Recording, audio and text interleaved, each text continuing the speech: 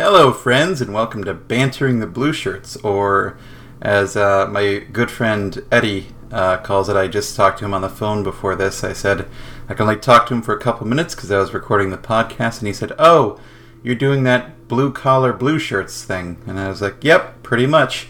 So Joe is not here with us. Instead, I have Shayna from Blue Shirt Banner and The Athletic and a bunch of fancy things like that. Say hi to the lovely people, Shayna. Hi. Shayna is sick and therefore self-conscious about her voice, but she's a trooper. So she's on board for the show this week, which is extra nice because there's been one Rangers game. Just one. And it had a very nice thing happen, which was Kakko scored his first NHL goal, which was hooray for that. But the game itself was a goddamn travesty.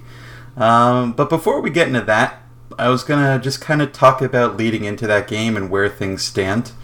We've had a little more time to digest that very surprising Vlad Namestnikov trade, which I still consider to be mystifying, is one way to put it.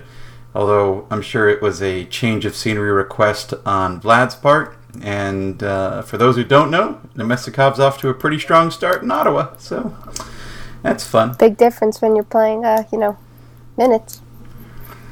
Yeah, and there was a story leading into that Ottawa game where I think it was Larry Brooks talking to David Quinn about, with Namestnikov gone, might that open up an opportunity for second-line center to either Elias Anderson or Brett Howden. And today for Banter, I wrote a little something. We don't want to get too worked up about a 3-game sample size, but Elias Anderson has just not been getting ice time pretty much.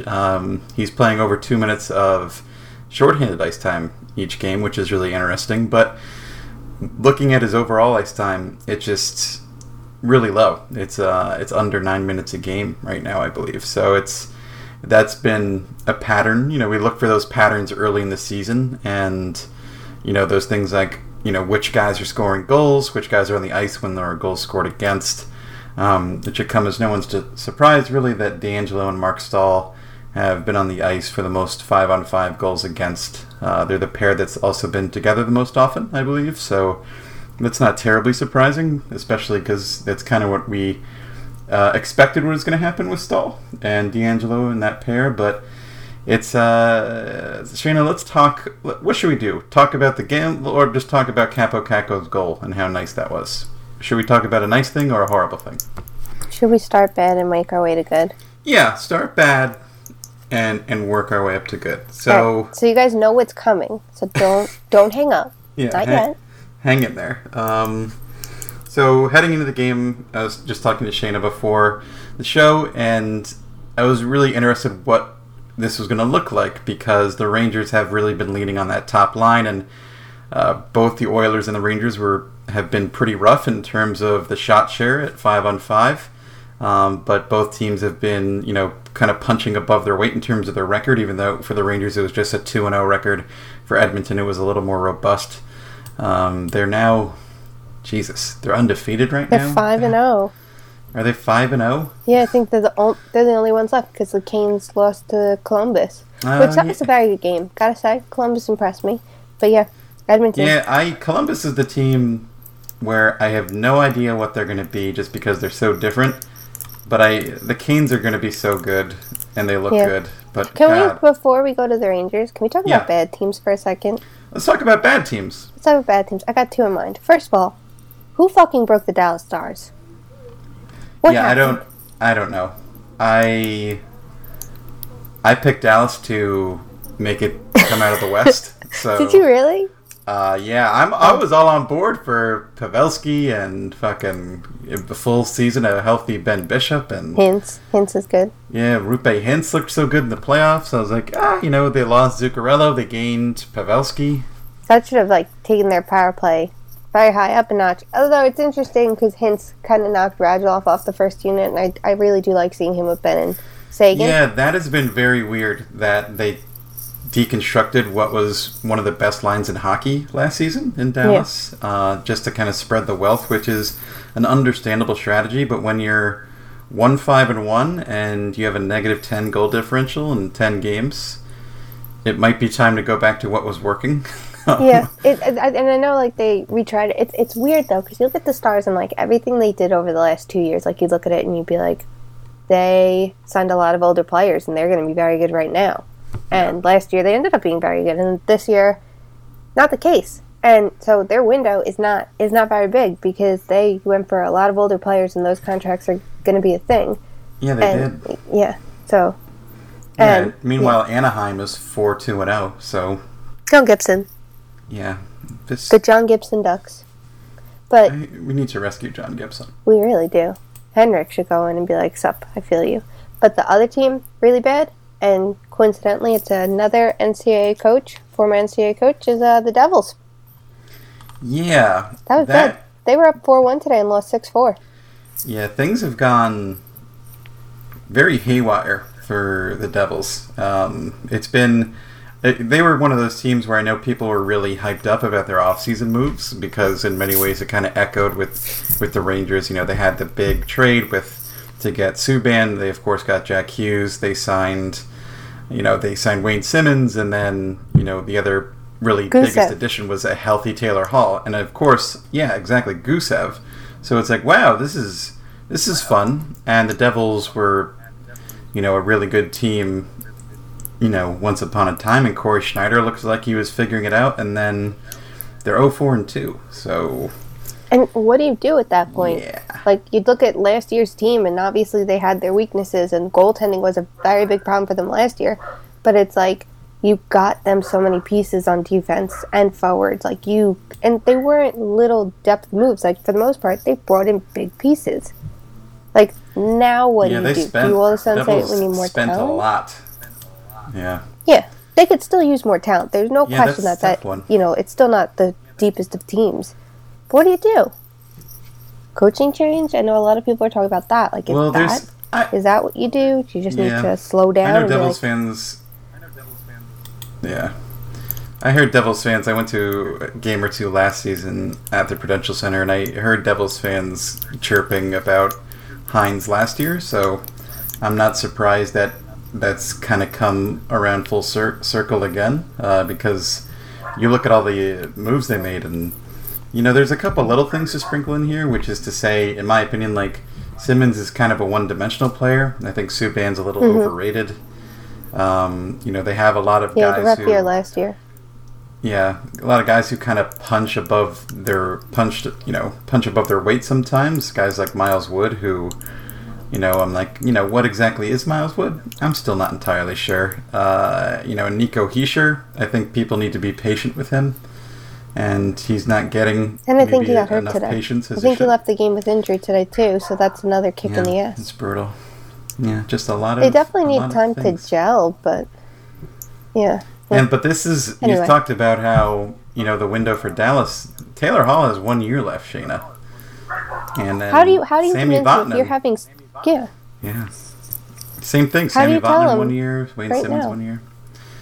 You have to convince him to Simmons, stick around. right, Simmons 1 year. But how do you say, turn around to Taylor Hall and be like, extend with this, please.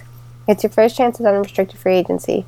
Stay with all of this. That's kind of like, put the pin in free agency talks, and it wouldn't be the first time a team was like, let's make changes off the ice to try to get a free agent stay. I mean, the Islanders did that. They were like, okay, new general manager, and we got to change things, new coach, and we got to change things, and maybe it wasn't just for that, but obviously they thought that could help keep Tavares, and that, it's like something you do.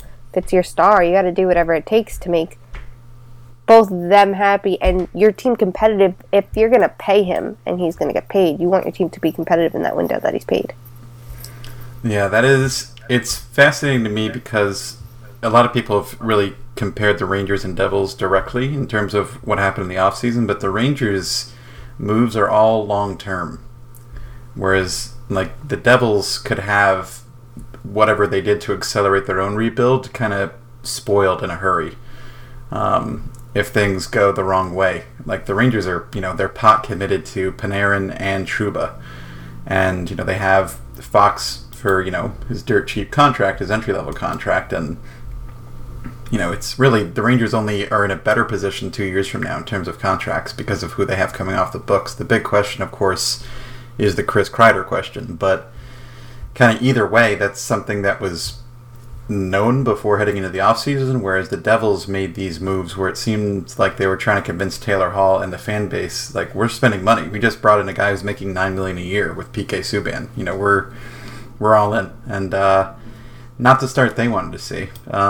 Which, I don't know, maybe helps put the Rangers getting their ass handed to them by Edmonton into perspective a little bit.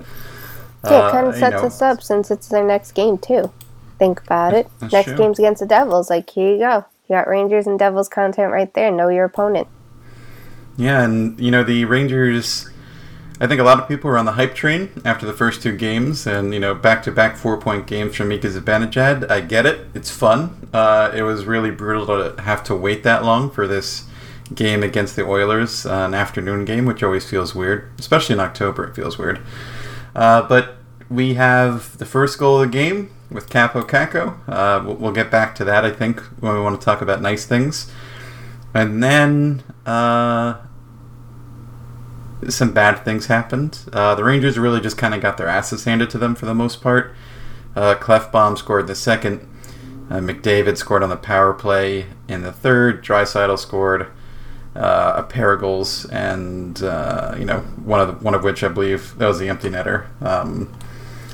And yeah, so it got out of hand in a hurry, and I think the shot total was not that crazy. The Rangers did only manage 21 shots in the game, which is not great, especially for a team that had that much rest. And, you know, I know some people might say, oh, they were rusty because of that, but they just didn't look good. And one of the things that was most interesting to me, Shayna, was the way the ice time broke down, specifically for the Rangers. And the thing that you can't help but notice, you know, especially like just in terms of looking at the, you know, all situations ice time, Jacob Trouba played 24:40, which is like a playoff ice time, but we know that they're going to put the weight of the defense on Trouba. And then Panarin and Zibanejad both had over 23 minutes of ice time. So it's really clear that David Quinn is just leaning on that top line, and maybe that was just part of the case here, is he knows he can kind of get away with it because of this kind of quirky schedule, and you know the guys will have enough rest and all of that. But I was really not thrilled when Lias Andersson finished with 7 minutes and 16 seconds of ice time, and you know, I want to understand what the plan is for Lias Andersson moving forward, especially because Vlad Namestnikov gets moved away, and you think to yourself, okay, well, that opens up opportunity in ice time, right, for Elias, and probably for Brett Howden too. And then we don't see that. Maybe, of course, this is just a one-game sample size after that Namestnikov trade, but I wonder how long we'll see this kind of over-dependence on the top line, and if it'll be something that continues when the Rangers have, for instance, when they're back in action Thursday, Friday. I believe it's, you know, they have back-to-back games. So is Quinn going to do it then again? He might. I think we did see a bit when it was Kreider, Zuccarello, Zibanejad, and that line was rolling, him depend on his top line. And it's interesting because, like, really before Quinn, under Vigneault, you could look at it like the top line never got that overwhelming ice time. You know, you'd see Mika Zibanejad around 17 minutes maybe, same with Kreider, and it's not that much. Last year was a big jump, and Zibanejad was able to run with it, that I think it kind of gives him the green light that he can lean on him a bit more, and he should more than, you know, the minutes they were getting before Quinn was here. I think your top line should play the most minutes. Just don't run them into the ground. A back-to-back situation, especially being the first of the year after barely playing, might not be the time to load up. But maybe in particular it was because they were playing Edmonton, who obviously has a stacked first line with McDavid. And speaking of that line, super interesting to me that the pair that was, it seemed, intentionally matched against them was Stahl DeAngelo. Now, I'm not going to sit here and rip on Stahl to start the season, because while I think that there are going to be glaring weaknesses in his game, and at a certain point you kind of just have to accept it is what it is. as long as they manage him accordingly and get him a partner who can skate a little bit better. Although there were some miscommunications between the two of them in the last game where you saw D'Angelo pinching up the ice and he needed to be a little bit more aware. That was something I know most of us would complain about with the Holden-Stahl pair. Holden pinching and Stahl not being able to get back. Yeah. Obviously, you want a mobile defender with Stahl. So someone that is going to pinch is fine, but you need a little bit more communication between them. And I don't know if you play that risky if you're playing Connor McDavid when you match against him. But not a great idea. No. And you saw it, numerous times. The shots, they got a lot of shots off the Oilers with that pair on the ice. They also had a lot of quality chances with them on the ice and not nearly as many for.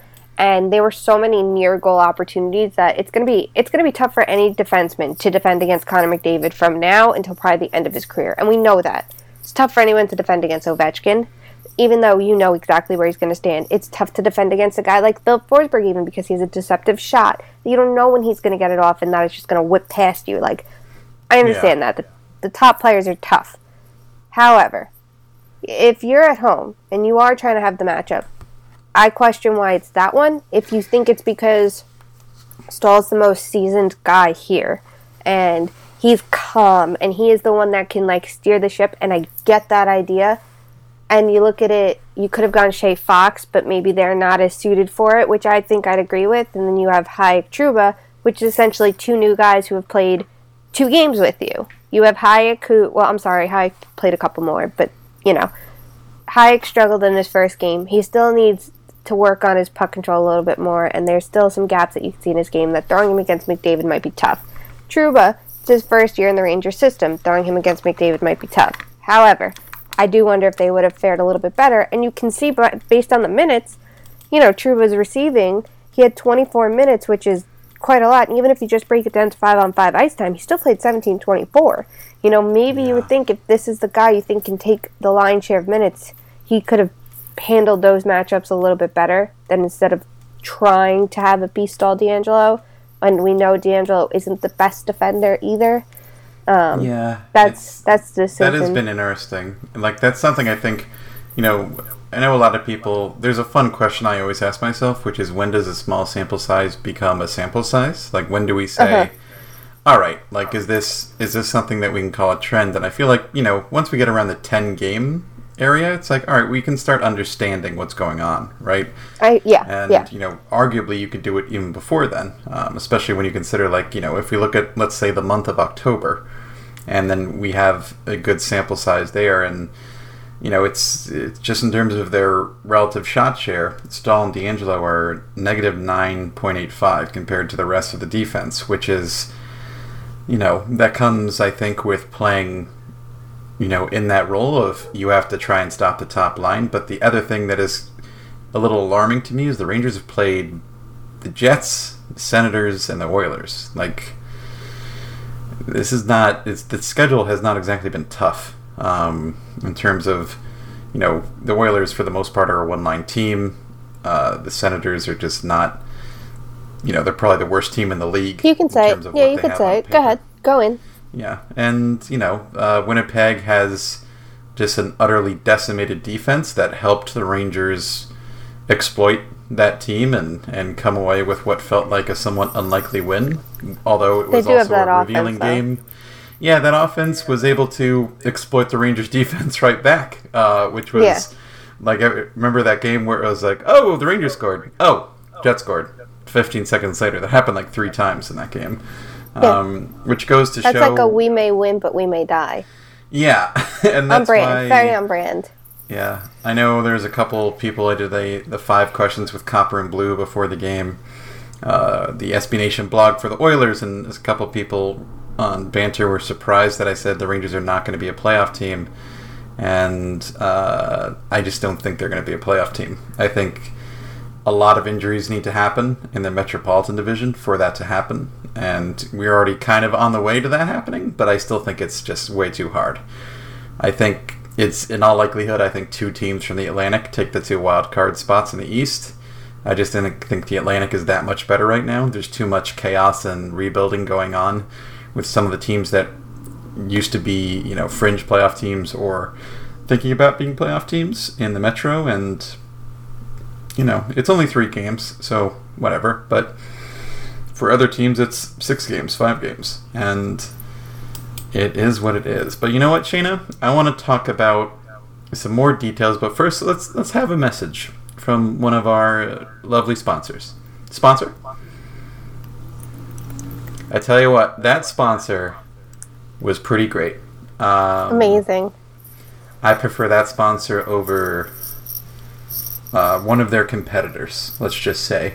I'm not going to name any specific competitors. That would be rude. I prefer them over the competitor. Yeah, you don't want to be rude. I mean, who knows? Maybe that other the competitor might become a sponsor one day. I wouldn't want to burn that bridge. Unless, of course, they're a sponsor for burning bridges, in which case are those the sort of businesses we want to work with.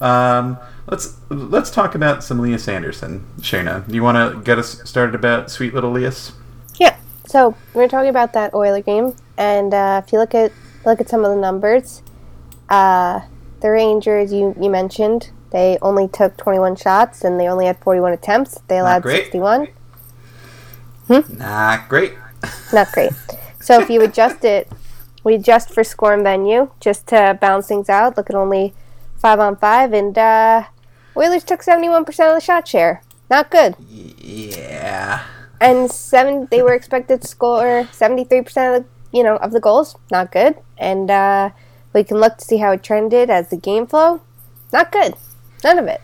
So yeah, if not for Lundqvist, that game would have been a lot. It would have been a debacle instead of just a really rough game. It really only came off as a rough game, but Hank made about half a dozen holy shit saves as per usual, even at the age of 37, and it could have been a nightmare. Instead, he kept the team in the game, and the Rangers actually, the Oilers didn't tie the game until the second period, but holy hell, like just saying those numbers, I know it's one game and some people might be like, you're overreacting. Well, this is a team that had a full week break and had, all the time in the world to game plan for this Oilers team, and they just showed up flat as hell and they got their asses handed to them. And not only that, if you look at it as a continuation of last season, and obviously it's a different team than last year, this isn't anything new, them falling short in terms of the underlying numbers, It's been that way for a while, and, I don't expect it to be that much different, but I think if you can try to fix it, you do, and I think that there are ways to work on it that aren't being done. With this group of 6 defenders, there's only so far they can go, and we've all talked about that this group can only be so good defensively because you have Shea who can, do a little of each. You have Fox who's more offensive. You have D'Angelo who's more offensive. You have Trouba who can do anything you want him to do. Hayek is not very offensive, and then you have Stahl who, besides game 1, isn't super offensive either. So in theory it sounds balanced, but even the defenders who are more defensively slanted aren't necessarily great at that either, so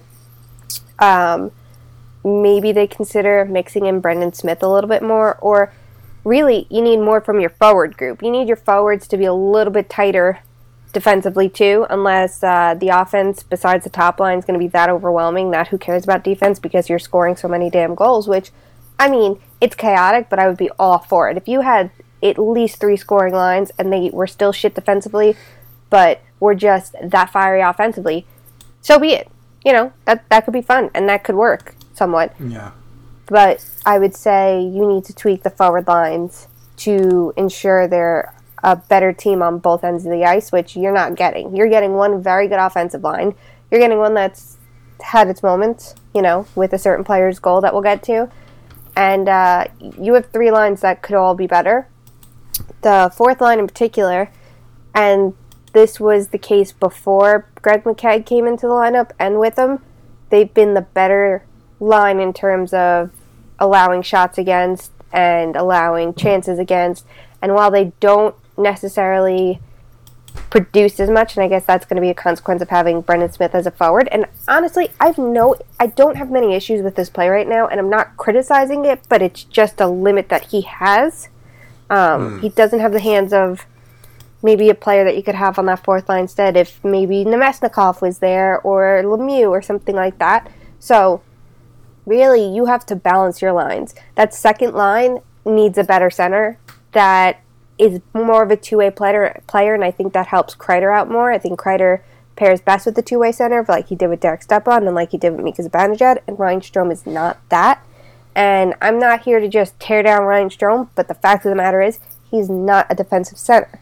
Or no, even he doesn't even really qualify as a two-way center. So that's a problem there. And that's why I think the Nemesnikov trade, I get the salary implications, but maybe they should have waited on it because he could have played that role. Especially given what the return was. It right. seemed like something you very much could have afforded to wait on. Yeah, you sold low. Imagine if sold very low. Yeah, they could have upped his return and helped their team.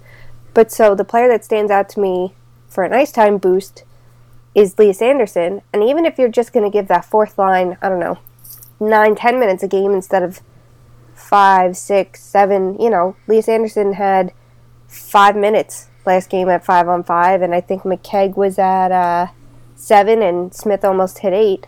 That's not enough for your fourth line to be even, especially when that's your only line that's that defensively reliable each game. The Lemieux, Howden, Foss line's fine, and I guess if you have Jesper Foss on your line, you'll always be okay. But they have to do something to tighten up, and maybe that means you give the line that's doing better defensively a couple extra minutes a game to see if it can help, or you break them up a little bit more and try to filter it forward, whether it means putting Strome lower in the lineup and giving Andersson a boost, or maybe Howden they feel gets the boost first. I don't know, but I feel like they have to do something to tighten up. Yeah, it's funny how many questions we come away with, after 3 games in the season, but there are just a lot of, the Rangers have really just made a lot of decisions that have inspired questions, starting with Hedl in the AHL, and of course the Nemesnikov trade, and you could also, in many ways, something I'm very curious about is comparing this year's defense to last year's defense, and specifically reaching a better understanding about what Shattenkirk did and what he offered, as opposed to what the situation the Rangers find themselves in now, where essentially they are down Shattenkirk and Pionk, and they have Trouba and Fox, and of course, there's Hayek, and of course, Claeson's out of the picture and McQuaid's out of the picture, and it's going to take a while for this defense to develop, especially because there are 2 rookies on this blue line, and like you mentioned, there are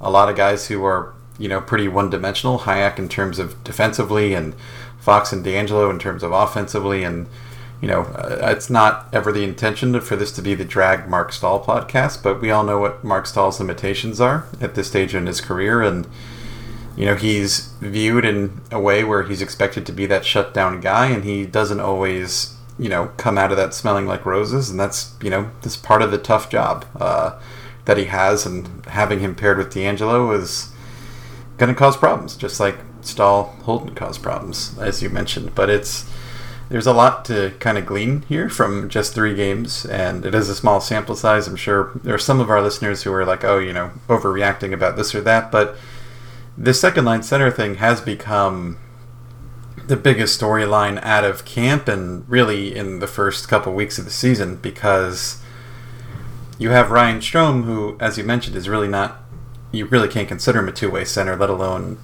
defensively a depth center. And so the options become, does it end up on Lias's plate or Brett Howden's plate? Because after them, if it's not Filip Hedl, the question becomes, okay, well, who will it be? And if you just traded away probably who, in my opinion, was the better option over Strome, if you weren't going to give it to Hedl, I would have much rather given it to Vlad Nemestikov, just because I feel like he's a much more balanced player. He's better away from the puck, better in the neutral zone, and it's the Rangers decided to sell low. Not sure why, but now we find ourselves in this situation where, for the time being, I guess we're going to have, this Michael Haley is the continued 13th forward scratch, and we have Greg McKegg, who hardly got a sniff of the ice. I know that McKegg has played center before, but he's not second-line center material. And really you're left with, like, all right, if we didn't trust Filipino to the second-line center, we're going to give it to a different kid. And which kid will it be? And I feel like, all things considered, I would much rather it be Elias Anderson for a litany of reasons.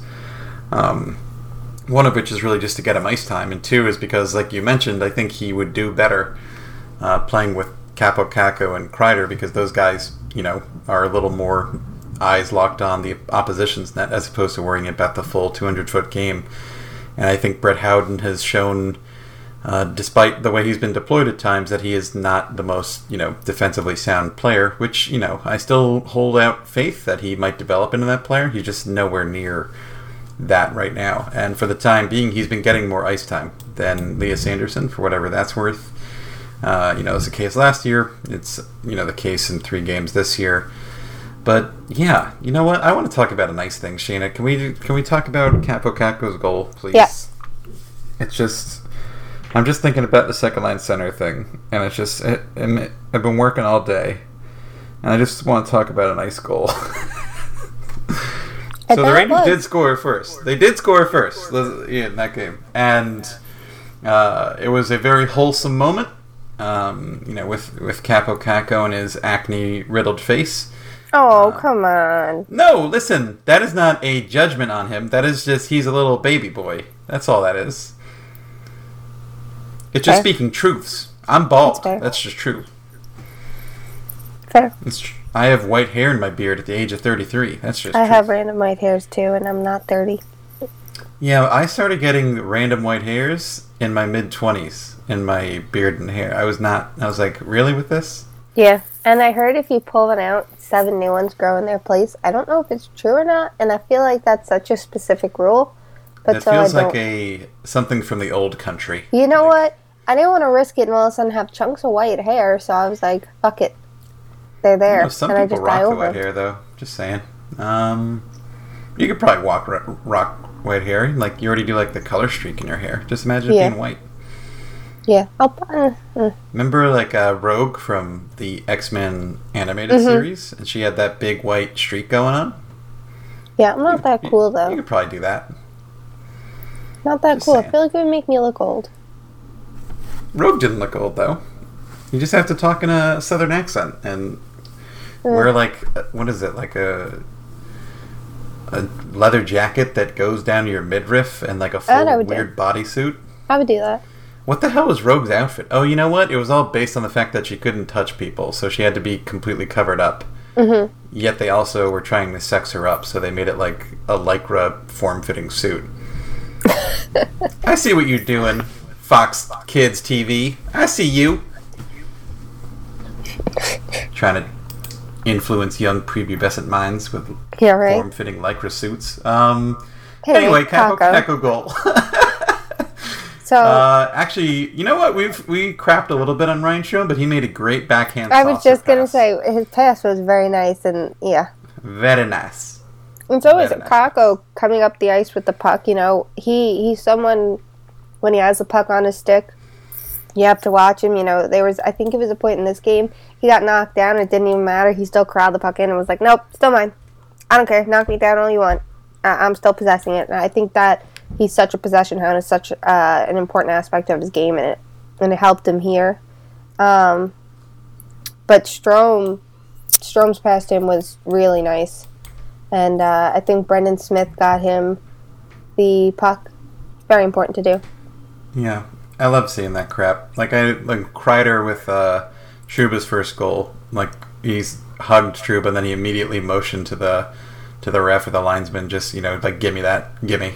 And like I love seeing that stuff. It just you can't help, even no matter how objective you are, you can't help but get happy for those moments. Like the expression on Kakko's face, you could tell it was pure joy, pure elation, and it was one of those things. If he didn't score his first goal for 5 or 10 games, I would have been like, listen, it doesn't matter.